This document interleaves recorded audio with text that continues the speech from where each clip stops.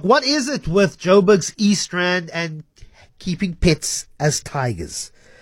Because last week there was a discovery of two white Bengal tigers that were removed from a home in Boksburg. These two animals were kept in small cages, and then when the NSPCA went to inspect, they found them held in captivity for over 2 years with no access to grass, trees, or any other natural environment in that house on their property in Boksburg.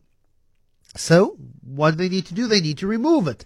Easier said than done. And that's when we call in renowned big cat veterinarian Dr. Peter Caldwell. That's where he comes in. Peter, thanks so much for joining us.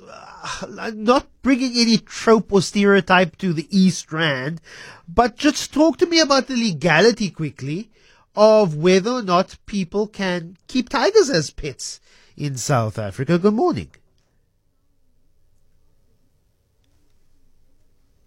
Talking about this very sensitive topic. As far as the legalities go, tigers are what we call exotic animals, and they are animals that people don't need permits to keep in South Africa, which I think is something that needs to be brought to people's attention and needs to change for the good of this animal species. So as far as legalities go, and there's a lot of other people other than me that could tell you a lot more about it. But if you want to keep a lion, for example, anywhere, you need a nature conservation permit, which is a provincial group that maintains and enforces these laws.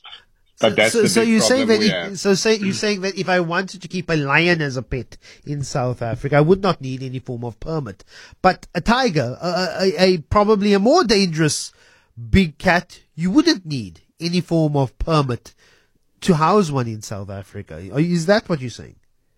Yes, correct. A tiger, you don't need a permit. A lion, you need a permit. Any indigenous species to Southern Africa or South Africa, you need a permit. But a tiger is an exotic. No. So talk to me what you found there in Boksburg. These two white Bengal tigers in a very small area with no access to grass, trees, or any form of natural environment. What was their condition? Yeah, this is not the first time I've done this and moved some tigers from this area. So it is a stereotype then. It's a thing, and I don't understand it. And there's a stereotypic type of people that keep these animals, which is scary to see as well. But what I normally, from a veterinary perspective, see is the same thing.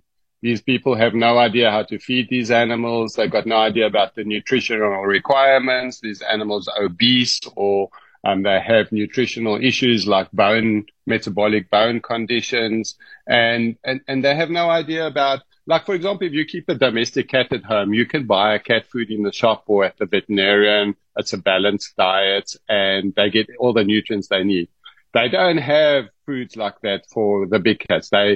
People think, oh, they're meat eaters and they must just eat meat. But they're hunting animals, and they would eat like different parts of the carcass, like organs, or they would chew on herbs and grasses and different things to get the nutrients in that they need. But people think they must just give them a steak a day or a chicken a day and they'll be fine. But that is so not the truth of maintaining their health and well-being and immunity. I remember the story of Panjo, the tiger, also in that vicinity, that part of the world. In a residential area, he was even photographed sitting on a play park or a little jungle gym in someone's property. Surely, if I as a neighbor should be informed, or should at least ask my permission if you are wanting to have a live tiger, a big cat, in the yard next door. They are definitely, and I don't see why this is not a bigger issue, but I would want to know if my neighbor is currently housing two tigers next door.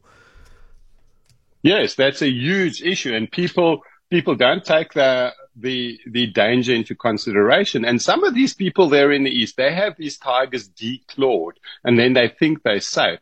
But if they want to make them safe, then they have to take all their teeth out, take all their claws out, and still they're huge animals. They like these two tigers, they were 3 years old. They were up to 250 kilograms obese. But say they start running and they just, or take one swipe at you or a little kid, that it can definitely kill you. And they also don't take the zoonotic diseases into consideration. Like if that tiger passes a stool out in the play park and a little baby or kid gets there, they get tapeworms and they get different diseases where they have migration to the brain and form cysts in the brain. So there's zoonotic diseases taken control.